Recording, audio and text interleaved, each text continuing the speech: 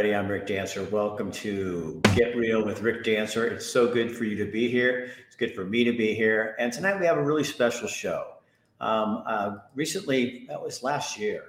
I think it was earlier this year, actually. I met a gentleman. People in Townsend, Montana kept coming up to me and saying, do you know there's another dancer in town? Well, there's only like 2,200 people. I'm thinking, another dancer in Townsend, Montana?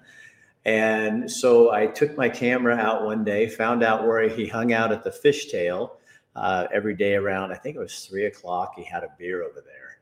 And so I went in with my camera rolling and talked to him. And I'm going to show you that in just a second. The reason we're going back, and then I had a longer interview that we're going to show you as well. The reason we're going back is because Dancer Davis passed away last week. One of his neighbors wrote me and said, hey, I want to get a hold of that video. And so I thought, he was such a cool guy. He did so many things. He was a TV news anchor. He was a reporter on the radio. He followed in 1995 a historic horse drive, cattle drive from Texas up to Miles City, Montana. Just did so many things and such a character. And it's just sad when people like that are gone because so much went into his life. And I think you just shouldn't forget people like that. We shouldn't forget anyone. But I think when people do amazing things, we need to remember because it's part of our culture, it's part of our community, it's part of our history, it's part of our nation. And he has some really strong words of wisdom. So these are always kind of fun to do because I think it's really super important. First, we'll talk about our sponsors. Chris Dental Family Dentistry out of Eugene, Oregon. Great dentists, great people, looking for employees right now because they're growing so much and they need more staff. They haven't had trouble getting people in the past. That's not the problem. The problem is they're just so darn busy. They believe in freedom of speech. They believe in your ability to choose your health care and do what's right for your body, and no one else should be telling you what you should or shouldn't do. So Dr. Bratland is an amazing man. And if you are in the Eugene, Springfield, Crestwell, Cottage Grove area and you're looking for a dentist, or you just want to maybe go to somebody who believes what you believe, he's the guy. Also sponsored by our wonderful friends here in Montana, Montana Oral Surgery, a dental implant center, where they do everything from extracting teeth to preparing you so that you can have dental implants, which are amazing. The days of those old false teeth are gone. You can get something really cool right now.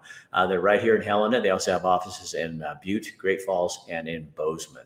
So if you're looking for somebody to take care of you, they're the people on the move. Also tonight, our sponsor, boom. I think this one is, yes, it is our friends Greg Hinkle over at Fairway Mortgage Company. Amazing guy, really knows how to take care of people. He will help you get your loan set up and everything that you need. He's very experienced at this. He's done it in Oregon, Washington, and also now he lives here in Montana in Helena. So look up Fairway Independent Mortgage Corporation. Look for Greg Hinkle. He's becoming bigger sponsor, so you're going to start seeing more of him once a month, giving you some tips on what you can do if you're looking to purchase a home. And our final sponsor tonight, Albert Taylor. Love these people. We're starting a new educational series. They work with people with different abilities, people who need a little extra assistance, a little extra help. If you're in the Eugene, Springfield area and you're looking for a job, they are always looking for good people. And you would fit in great there. And I'll tell you what, you'll go home tired, but you'll go home knowing you made a difference in someone's life. So speaking of making a difference in someone's life, this is, again, I'm going to tell you kind of how this happened. I ran into him at the Fishtail Bar. It's a little bar down here in Townsend, Montana, and just walked in with cameras rolling. And here's what Dancer Davis had to say. So I hear you're trying to take my name. No, I'm older. I had it first. You're the original dancer? Well, yeah. I guess from 67. You're 67? No, that's when I'm a lot older than that. Okay, then you win. Yeah. But look, I mean, to have two good-looking dancers like this in the same town. Control yourself, honey. In the same town. Yeah. Well, you know, gold floats to a certain point. So does shit. It flows if you push it hard enough. So how did you come up with the name Dancer? How'd you get I the name? was a rodeo clown in '67, and I used to catch the bull by the horns and the ears and kind of pretend to dance with them while I was working them or turning them. And it got to be a nickname, and then I became a disc jockey, and I went into television, did a lot of it. So it's been my moniker for a long time. So is it just Dancer? That's your name? They call you Dancer? Just Dancer? That's just been a nickname since 1967. Nobody knows his real name? No, my real name is Harvey Othell Davis, and I haven't told anybody that, except the military. While I was in Vietnam, they could, no monikers other than the one that's on your birth certificate. Yep. So you know what's funny is I was a TV news anchor. I was too, KCEN, Waco, Texas. And I started in radio, and I went from TV to radio. Well, that was probably smarter. Yeah. Because now nobody's watching TV. Well, Oh my God. I realized too that when I was in the business before I went to Vietnam, unless you had a certain look and whatever, it wasn't about your journalism quality or the stories you wrote or how good your investigations were. It was about how easy you could be manipulated and what your looks were. And now it's even worse. Yeah, I'm sure. So Dancer, is there room for two dancers in this town? Hell, we might as well improve the place. It's nice to meet you. Yeah, same here. When I heard that and somebody told me there's a Dancer, there's a guy who runs around town. But it's your surname, right? It's Rick Dancer. That's my real name. Yeah. So it's what I was born with. So nobody ever believed. So where me. were you in TV or radio? Eugene, Oregon. So I used to have a syndicated radio show for a while in different places in Oregon, mostly in Washington. I can't even remember. There was like 150 stations. So wow. It was called Letters from the Trail. Huh.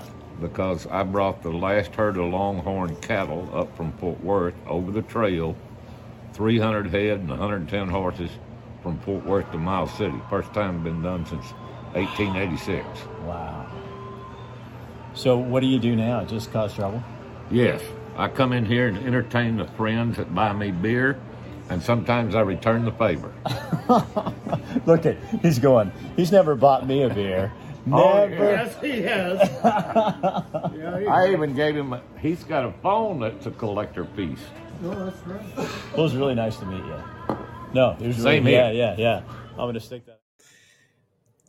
And we just couldn't leave it there. So later, I think it was a month or so later, I went over to his house and did this interview with. So again, this is Dancer Davis, and it was going to be the two dancers taking over Townsend, Montana, but now he's left it up to me.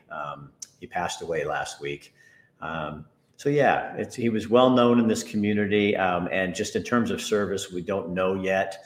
But we'll let you know when something is planned. And Tim from the paper, the Broadwater County News, will let you know as well. But, it's sad. I didn't know him that well, but I was just really sad because he's so much in his life, So here's the interview we did with him, just so you can get a better picture, because people matter. And what they bring to a community and to the world, it all matters, and we shouldn't forget. And this is one man I will not ever forget. On this. Sure. All right, so I'm Rick Dancer, and we're here with Dancer Davis. And you guys may have saw the little clip that we did down at the Fishtail. That's a bar in Townsend, Montana, when I discovered moving here that there were two dancers. So rather Probably than the only two in the world. in the world, well, the only two is good looking in us, with the right hair. But we've decided there's a truce and there is room for two dancers in the small town of Townsend, Montana. So tell people first that didn't see, how did you get the name Dancer? Originally while in high school almost, I was a rodeo clown, and the fellow that taught me how to clown bulls and keep them getting hurt taught me to stiff arm yourself and let the bull push you around. Well, after a couple of tries, it came to me that the best thing to do to put on a good show was grab some ear and some horn and pretend to be dancing while the bull was pushing you. So I picked up the name The Bull Dancer, And later on, it just kind of got shortened when I quit doing that, and I went into radio and TV a little bit and did some other things, and it just became my nickname ever since 1967. So where are you from? Originally, I was born in Stephenville, Texas, but at the time, my folks lived in a little burg outside of Stephenville called Morgan Mill. Okay. And that's where my family kind of started out. My great-grandfather's sons homesteaded property there and started out. And then I spent most of my life with my dad on a 20,000-acre ranch learning the cowboy. But he ran me off and put me in college because he said, I don't want you doing this the rest of your life, boy. So I had to go do a lot of other things. But, we never get far from our roots. Yeah, because you came back to it then, didn't you? Yeah. So you did in between that. So your dad sends you to college. You grow up. You grow up as a cowboy. Yeah. And then you go to college, and then what did you do right after that? Well, let's see. Vietnam was in there, and 8 years of service with the military. And thank you for your service. But also, I was a TV newsman for a while just before Vietnam. I worked at a lime plant. I worked for Santa Fe Railroad. I've done anything that was honest pay that I could get away with and learn. And I never stayed with anything too long because there's so many things out there to be learned and done. Do you think that's one of the mistakes that we make as human beings is we get a career and then you experience one thing and pretty soon you stop living and you're a drone. You repeat the same thing over and over every day. You stop experimenting with life and learning and observing. Variety is the key to everything.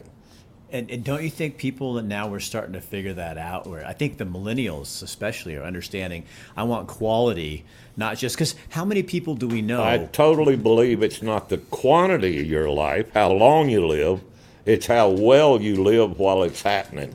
Because look, think of all the people you and I know who it's like, oh, I finally make retirement, and then they drop dead. Yeah, because they go home. My dad, it even happened to him because he was a tough John Wayne type character. And he said, boy, when I retire, I ain't going to do nothing but sit on the porch and fish. Well, he did that for a year, and next thing you know, he's in the hospital. And I remember I went to visit him. I was still in the Air Force, and I came in from California, where I was stationed at the time, and I was having breakfast with him one morning, and they were running tests or whatever, and you didn't talk but a certain way to my dad, or he'd thump you. But after he finished his breakfast, he was complaining about something or whatever, and I went over and I leaned over on the bed, and I said, Dad, you know what your problem is? He said, well, the doctors will find out. And I said, no, I know what your problem is. You need to get off your lazy butt and get another job. This retirement is killing you. And then I backed away from the bed before he hit me. Well, you knew he was in a hospital bed. Yeah, he laughed. And sure enough, he got out of there and went and got another job and was happy.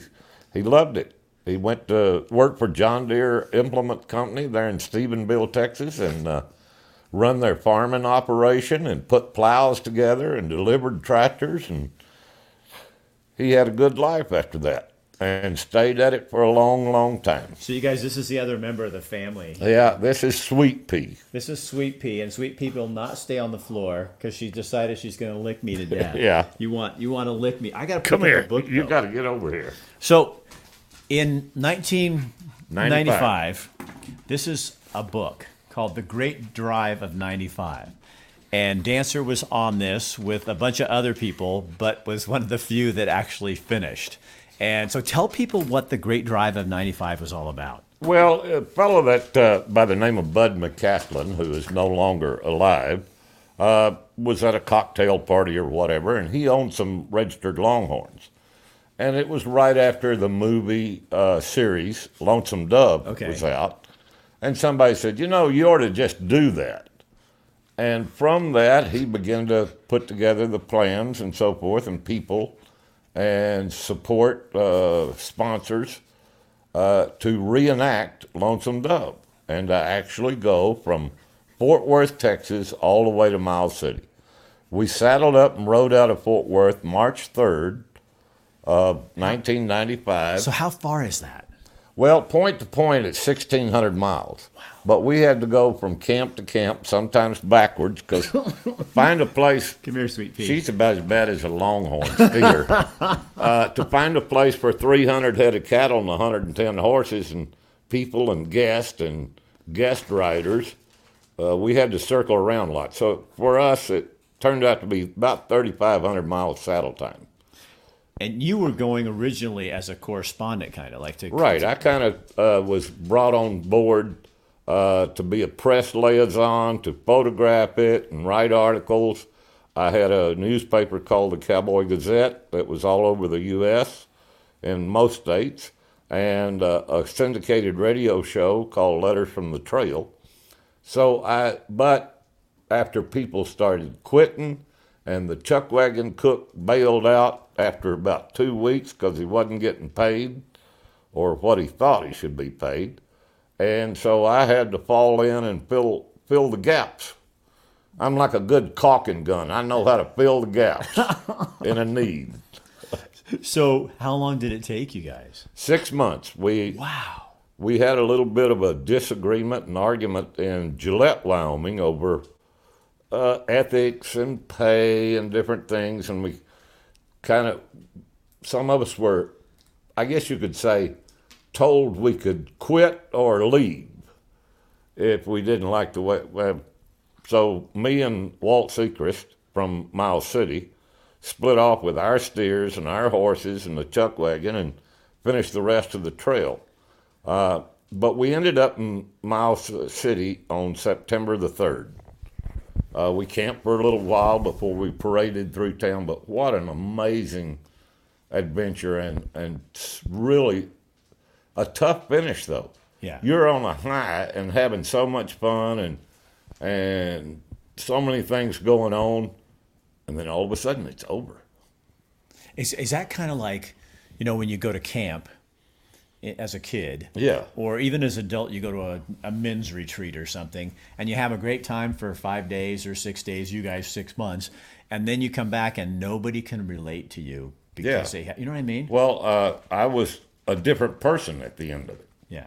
And a lot of guys suffered a lot of different things. There was a lot of financial setbacks. You can't take 6 months out of your life and leave a business and put other people in charge and this and that.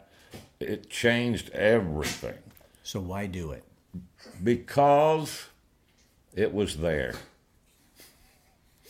Why climb a mountain?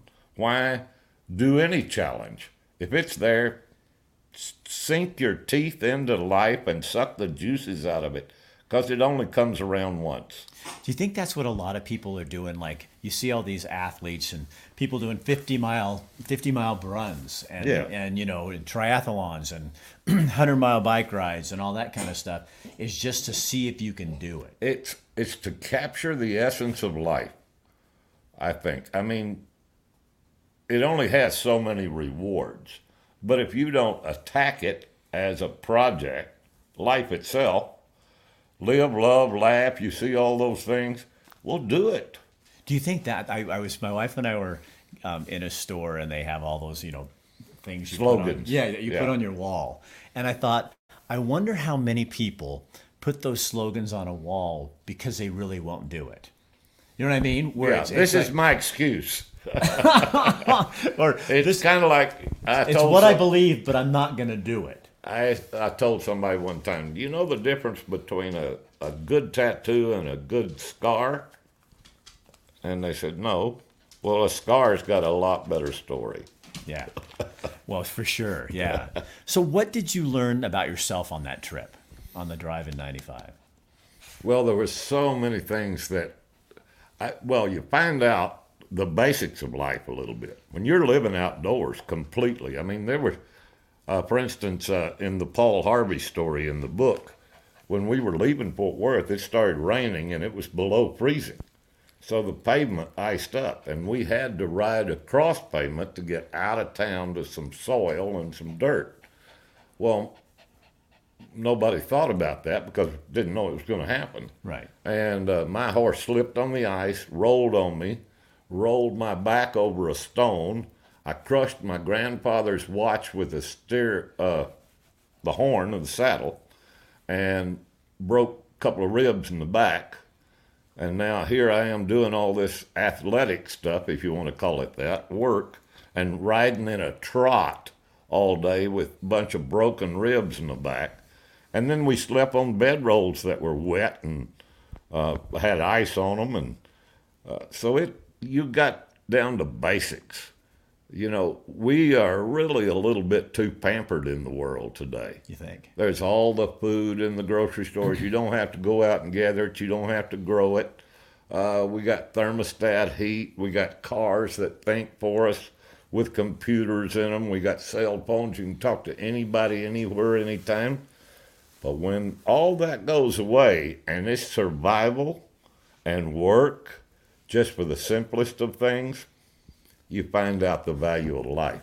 So do you wonder, dancers, sometimes if we're too pampered, do we really experience life?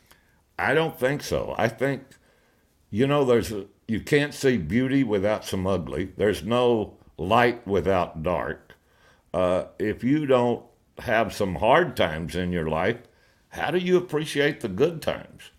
And people are so, I'm not saying it's easy, because it's a different kind of hard times. Right. Especially now, I think we're going into. What do you think? I think about that a lot. I mean, with the inflation, and here in Townsend, you know, you got a lot of people just making it barely, Yeah, you know, you and live struggling, really struggling. You live from deficit to worse deficit. Right. And so then in a town like this, people still take care of each other. That's right. That's the secret. And I learned that a little bit on the cattle drive. We got to learn to be neighbors again.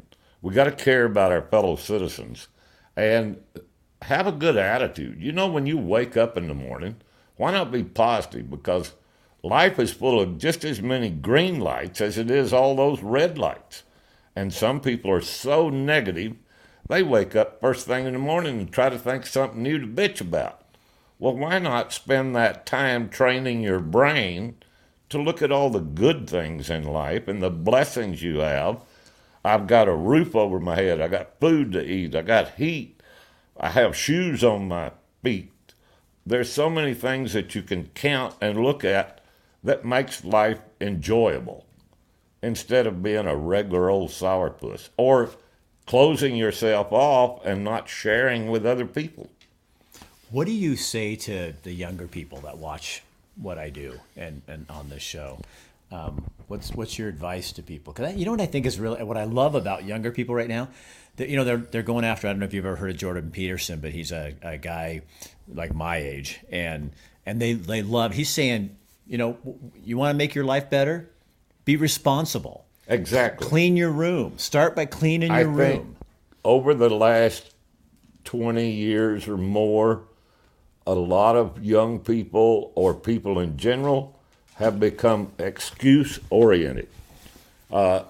Instead of doing something, well, I don't have the money, I better not do that, I got to do this, and pointing the fingers at everybody else. Your life is yours. You better live it and live it well, and you share it with others, and have a positive attitude. That's the main thing. You just can't close yourself off and expect to experience life and be happy and enjoy it. So how did you get in Townsend, Montana?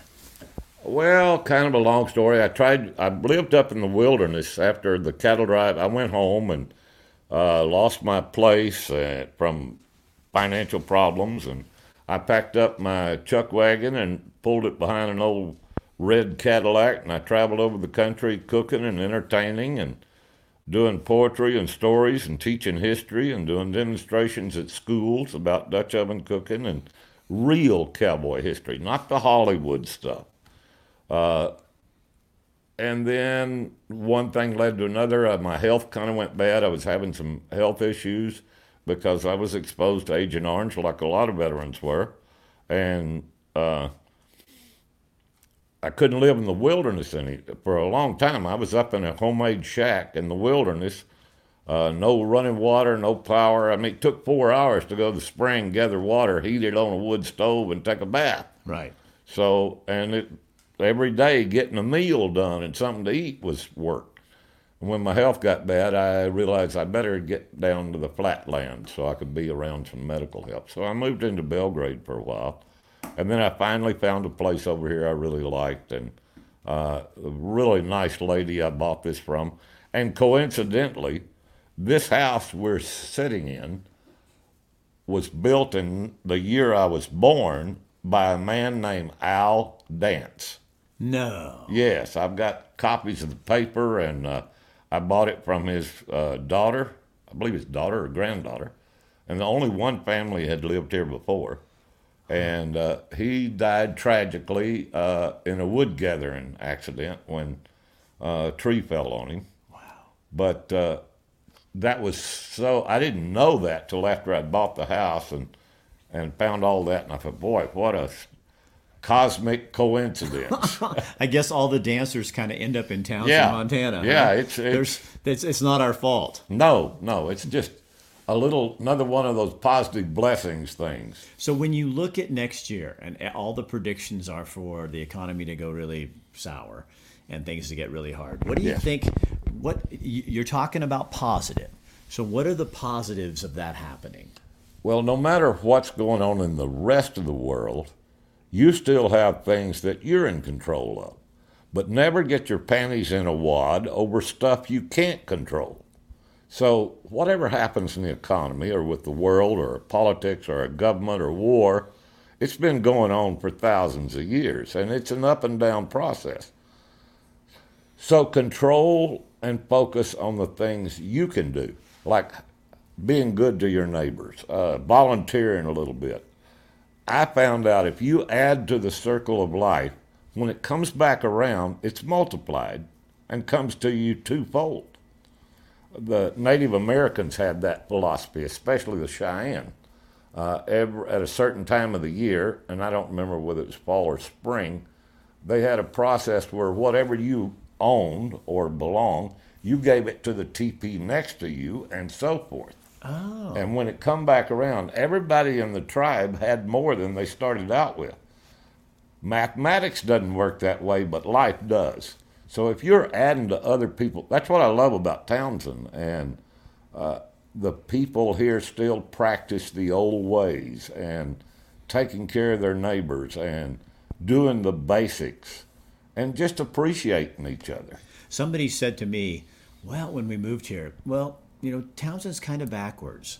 And I thought, or backwards might be the way to get to the future that's better. Yeah, that might really truly be forward. Yeah. Because I always find in my life that everything I think is a trail, if I look over, there's another trail. Yeah. And there's a fork in every one of them, and you got to decide which one you're going to take. That's where you have control over your life. So what do you love about your life? I love my beautiful daughter. I love my friends here in town. The fact that I got tired of the traveling around the country and entertaining and teaching Dutch oven, cooking and all that stuff. Now I just get to be with my friends, have a beer in the afternoon and tell a good story or a good joke with somebody and just enjoy what life offers per day. I don't plan on tomorrow because don't know if I'm going to get it. I don't worry about yesterday because it's gone, done, and in the books. But today, I can do something positive, or I can add to my own life or someone else's, all of which are good options. So everybody says they can find you every day, 2:30 at the fishtail. Yeah, I got it. Now I'm old enough, I've got to take my rewards as they come. And like those guys that retired a little early and they go to the recliner with potato chips and TV, I don't do that. I work every day as much as I can. I cook for my friends. I cook for the community dinners we have down there and help with everything. And I work. I raise chickens, and I'm building some stuff in the back and an old saloon and a new chicken house and just stay as active as I can. Unfortunately, like a lot of old cowboys, I've kind of started getting furniture's disease. Uh-oh. Yeah, that's where my chest falls in my drawers. That's not a good place for your No, gravity takes its toll as you get old. The jowls start going Yeah. down. That's why we wear beards. Yeah. Because it covers up some of that stuff. That, and I always have my hat, so if I'm really, really embarrassed, I can tip it to the ladies or cover my face so I don't scare them. So the most fun thing you've ever done, what would come to mind? Geez, that would really be hard. I loved rodeoing and fighting bulls and clowning and a little bit of breaking horses and training horses when I was a kid. I had a good job with Emerson Electric for a while and was an engineer and rearranged the whole factory and increased output and won a bunch of awards. I think the cattle drive was probably my most fun. It was the most difficult, and it really, really put you back to basics. And it changed everybody on the drive, no matter what their position or what they had to do. When you put men out on the trail like that, new things come out. All that hard weather, not the best food in the world. Sometimes I didn't have a whole lot to cook. Sometimes they hired another guy, brought in a trailer, and he would cook, but he thought cayenne pepper was the only seasoning. And that's not so good when you got to sit in a saddle for 12, 15 miles. But yeah, it was and I'm still having fun. Every day that I wake up and take a breath, I'm having fun some way or another. Best piece of advice you ever got, and from whom? I think maybe I got in a bad car accident when I was a TV newsman, and I was temporarily paralyzed on the left side for a while. And all of my so-called new city friends kind of stopped coming around for a while and wasn't too supportive. It was a while before my father found out. Well, he left the ranch and he came up, and being a 21-year-old kid, I'm laying there whining and depressed, and I just want to end my life because I can't do this and I can't do that. I was being so negative and everything. And my dad told my mom, said, "Go get a cup of coffee. I need to talk to this boy." And he shut the door behind her and he walked over to the bed, and I was in a traction with a thing under my chin and weights on my feet. They stretch your spine. And my dad pulled that thing out from under my chin and grabbed me and slapped the tar out of me. I mean, it didn't hurt me, but he slapped me good, and he said, "Listen here, boy, there ain't a Davis yet ever give up, and no son of mine will be the first. You decide to get your butt out of this bed and start living life and working again. Don't let this stop you, because if you do, I don't want to ever see you again." And he had tears running down his eyes, walked out of my room, and never came back. I changed my whole attitude on life that day at 21. So I was interviewing an old guy one time, and I'm not calling you an old guy. Oh, well, I'm proud of it. It took a lot of hard work to get here. How old are you? I'm 74. That's not very old anymore. I'm 74 going on 24. I always tell people I'm 63, but I'm a middle schooler. Yeah. I asked this guy one time, "What do you want on your epitaph, on your headstone?" And he told me, and I won't tell you what it is yet, but what's so funny is somebody years later asked me, and I said the same thing, but I didn't remember he said it. And then I went back one day and I'm looking at this video of this guy, and I said this, and he said it, and I went, "That's where I got that," because I loved his answer so much. So speaking of tombstones, my grandmother gave me some good advice, and we're talking about relationships and people. When I was a wee button, my grandmother used to read the Bible a lot, spit her snuff in a can by a wood stove, and every once in a while throw information and knowledge out to me. And she slapped me on the back of the head one time, and somebody recently had passed away, and they were throwing a big, great, grand funeral for him. And my mother said, "Boy, don't ever forget this. It don't do any good to put roses on a tombstone." Well, I was probably about 30 when I realized what she said. You got people that are important to you or you love or care about, and your neighbors, let them know while you're alive and while they're alive because it's all the rigmarole and the fancy stuff after they're gone means nothing. Yeah. I always think it's kind of funny. Well, first I'll tell you the epitaph. So it says, I told my wife, just put a headstone that says, Rick Dancer, when I was born, when I died, and then just write, he tried. I think that's excellent. It's just like, I don't know how I did, and every person's going to judge it. But quite honestly, I don't give a shit because I'm dead. Yeah. And I always think that's funny when people go, well, Uncle Bill wouldn't have wanted that. Uncle Bill is dead. He doesn't know and doesn't care. He doesn't care. A good Irish wake with a lot of laughing and dancing and drinking and partying and telling stories about who's gone is for the people doing it. It ain't for old Clyde. He's over the Great Divide. And we get so caught up in that as people you know what I mean? And I think we're so afraid of death that we forget to live. I think that's a really important thought. People, like I said, people shouldn't get their panties in a wad over stuff they can't control. When your number's up, I learned this during the war, because I've had people as close to me as you lose their head, and I'm still breathing. So when your number's up, you're gone. Right. What you do with that time in between till that number comes up is the only thing that you can make a gain from. So you might as well just, like I said, stick your teeth in it and suck the juice out of it while you got it. I'm going to bring up something that'll be a little controversial, but that's what bothered me so much with the reaction to COVID.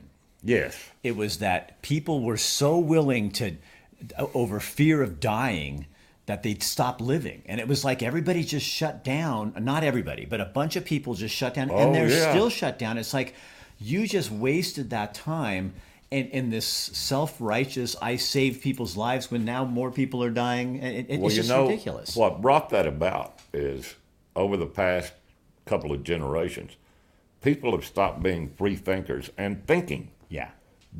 We have so much media and books and this and that and schools. And internet. Everything. But people don't sit and meditate and think like they should. So that makes them susceptible to be manipulated. Right. Or to believe anything they hear or see. I never put a mask on till I was absolutely required to get in a store to get the food I needed to get out.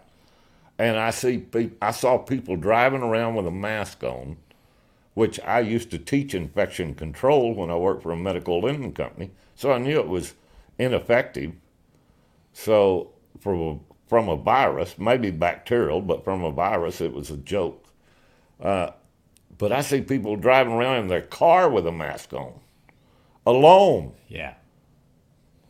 And the scary thing about that to me also is that it shows how easily we allow people to manipulate us. Exactly. As human beings. And you need to be a free spirit. Do your own thinking. Do your own living. And don't let others manipulate your life too much. And Eugene, and don't be scared of everything. No, God, why be scared of everything? Here's the thing that can do that for us. See, I had cancer. I have too, a couple of times. So part of it, people go, well, then you should be more concerned. No, because you know what? I already know what it's like to face death. Even though it's a simple cancer and it was easily fixed, it's still that thing going, this could kill me. Yeah. And this could come back and kill me. It's pretty frightening when you get that diagnosis. Yeah. And so all of a sudden the rest of the world, when people said, to me, when people said COVID or here's this mysterious thing that, and it's like, it didn't scare me because it was like, I've already done something harder than that. It was really a badass case of the flu.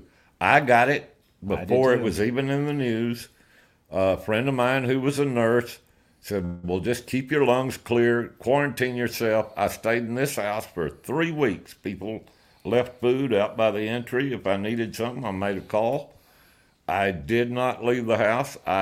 If I got too much congestion, I took an expectorant, not an antihistamine, and kept my lungs clear, and I kept releasing it and getting it out. Got through it. Now I got the antibodies. And I've had a lot of illness from time to time, and cancer, and a heart attack. And it's a blessing. Everything has value when you come out on the other side, just like bad weather, hard times. I told somebody this morning, it's hard to get young people to get a job nowadays. Nobody wants to work. Right. It's because we taught them that you're entitled and you don't have to work, and you should be at Burger King making $40 an hour. I remember feeding cattle to my dad one time, and I was only about 10 or 11, and he would always bump me on the shoulder and then tell me some wisdom. And it'd take a while for it to soak in. But he did that one day, and he said, "Boy, you ain't nothing but a hand and a bucket of water." I'm being a young boy, what the heck does that mean, Dad? He said, "We're all just a hand and a bucket of water. When you're dead and gone or your hand's out of that bucket, there's still a bucket of water for the rest of the world." Right. Yeah, and we forget that. Yeah. So do you think we've become too complex and not simple, and that we don't live a simple enough life? Exactly. I think basics are really, really important to the quality of your life. So list yours for me. Like if you were to go number 1, number 2, number 3, and you're not stuck to this because who the hell matters? But what would your number 1, number 2, and number 3 be? Food, shelter, neighbors. It's like Dad said one time, "Boy, would you like to have $1 million or 1,000,000 friends?" I said, "Well, I'd take the $1 million." He said, "Well, you're a fool. If you had 1,000,000 friends, every one of them would give you $2. I really like that. And you know what? Just knowing what I know of you, which isn't a lot, but just what people say, I think your order might be different. I think your order would be friends, food.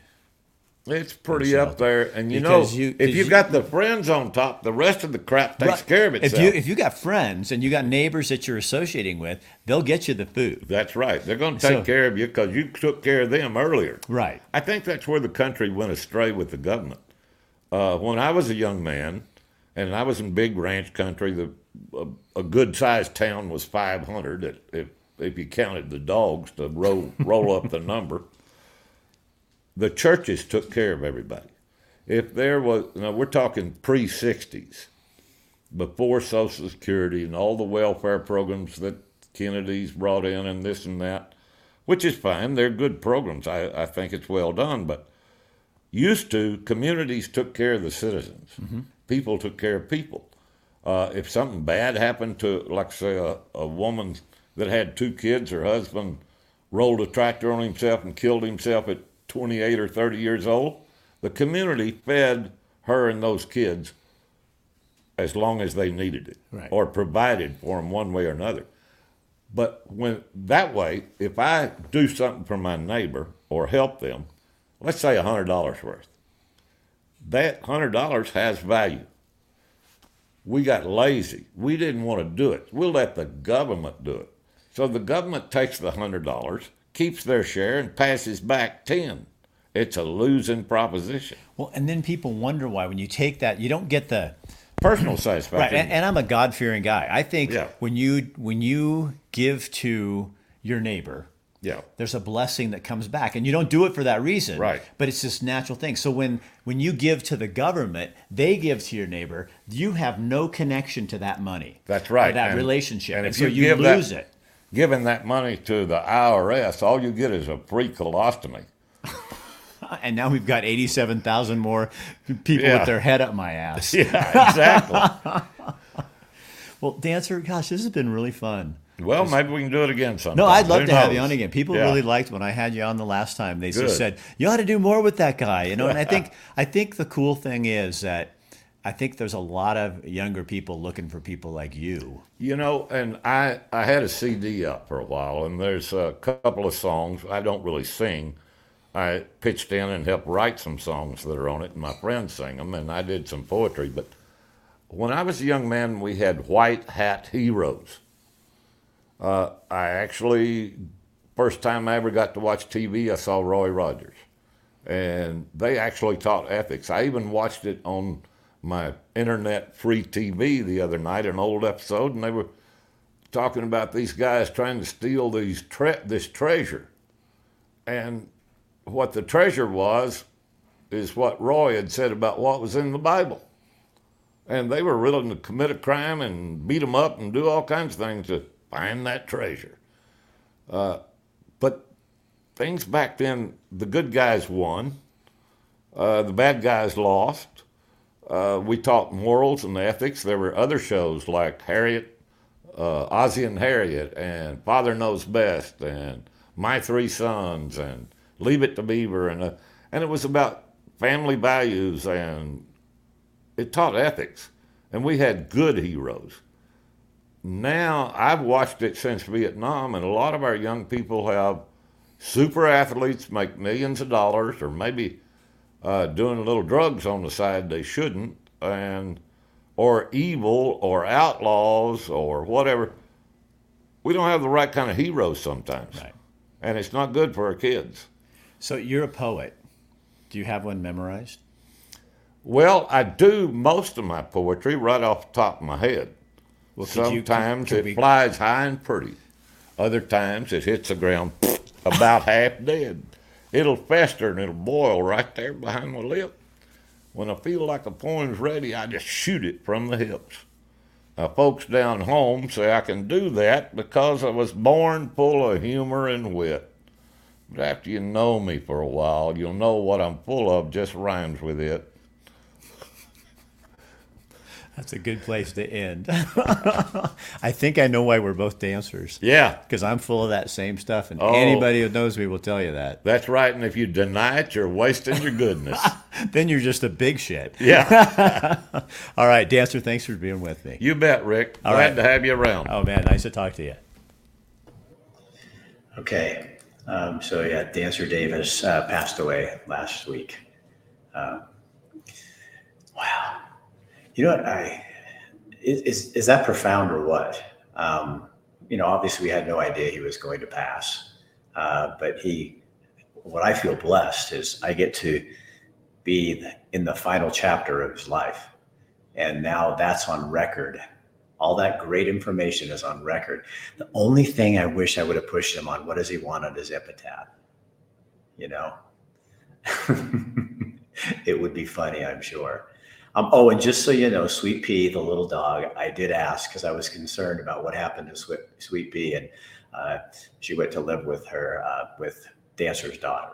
So Sweet Pea is taken care of. Dancer, you left behind a lot of friends, a lot of people, a lot of wisdom, a lot of stuff that, you probably will, we will never know all the impact that each one of us has on the earth. But I think when you're done with this thing called life, my belief is you go on to the next thing. And I bet Dancer will be standing in line, and God will be pointing down that line and saying, look at all those people in that line. You impacted each and every one of them with your humor, your life, your story, your authenticity, your realness, your heart, and your soul. So Dancer, I'm going to go have a beer for you. And I'll see you on the other side, as will the rest of this community that dearly loves you. Share this on your page, because you don't have to live in Townsend to get something out of that. And then, take his advice. Sink your teeth into life and suck the juice out of it, because you never know how long you have. You got a certain amount of days and hours and minutes and seconds on this earth. And you're going to waste them bitching, or are you going to use them touching the lives of the people around you? Nice thing is, it's your choice. You can do one or the other. I'm Rick Dancer, now the lonely dancer in Townsend, Montana, missing my cohort. So have a good time, and share this on your page, please, so other people can see it. Good night.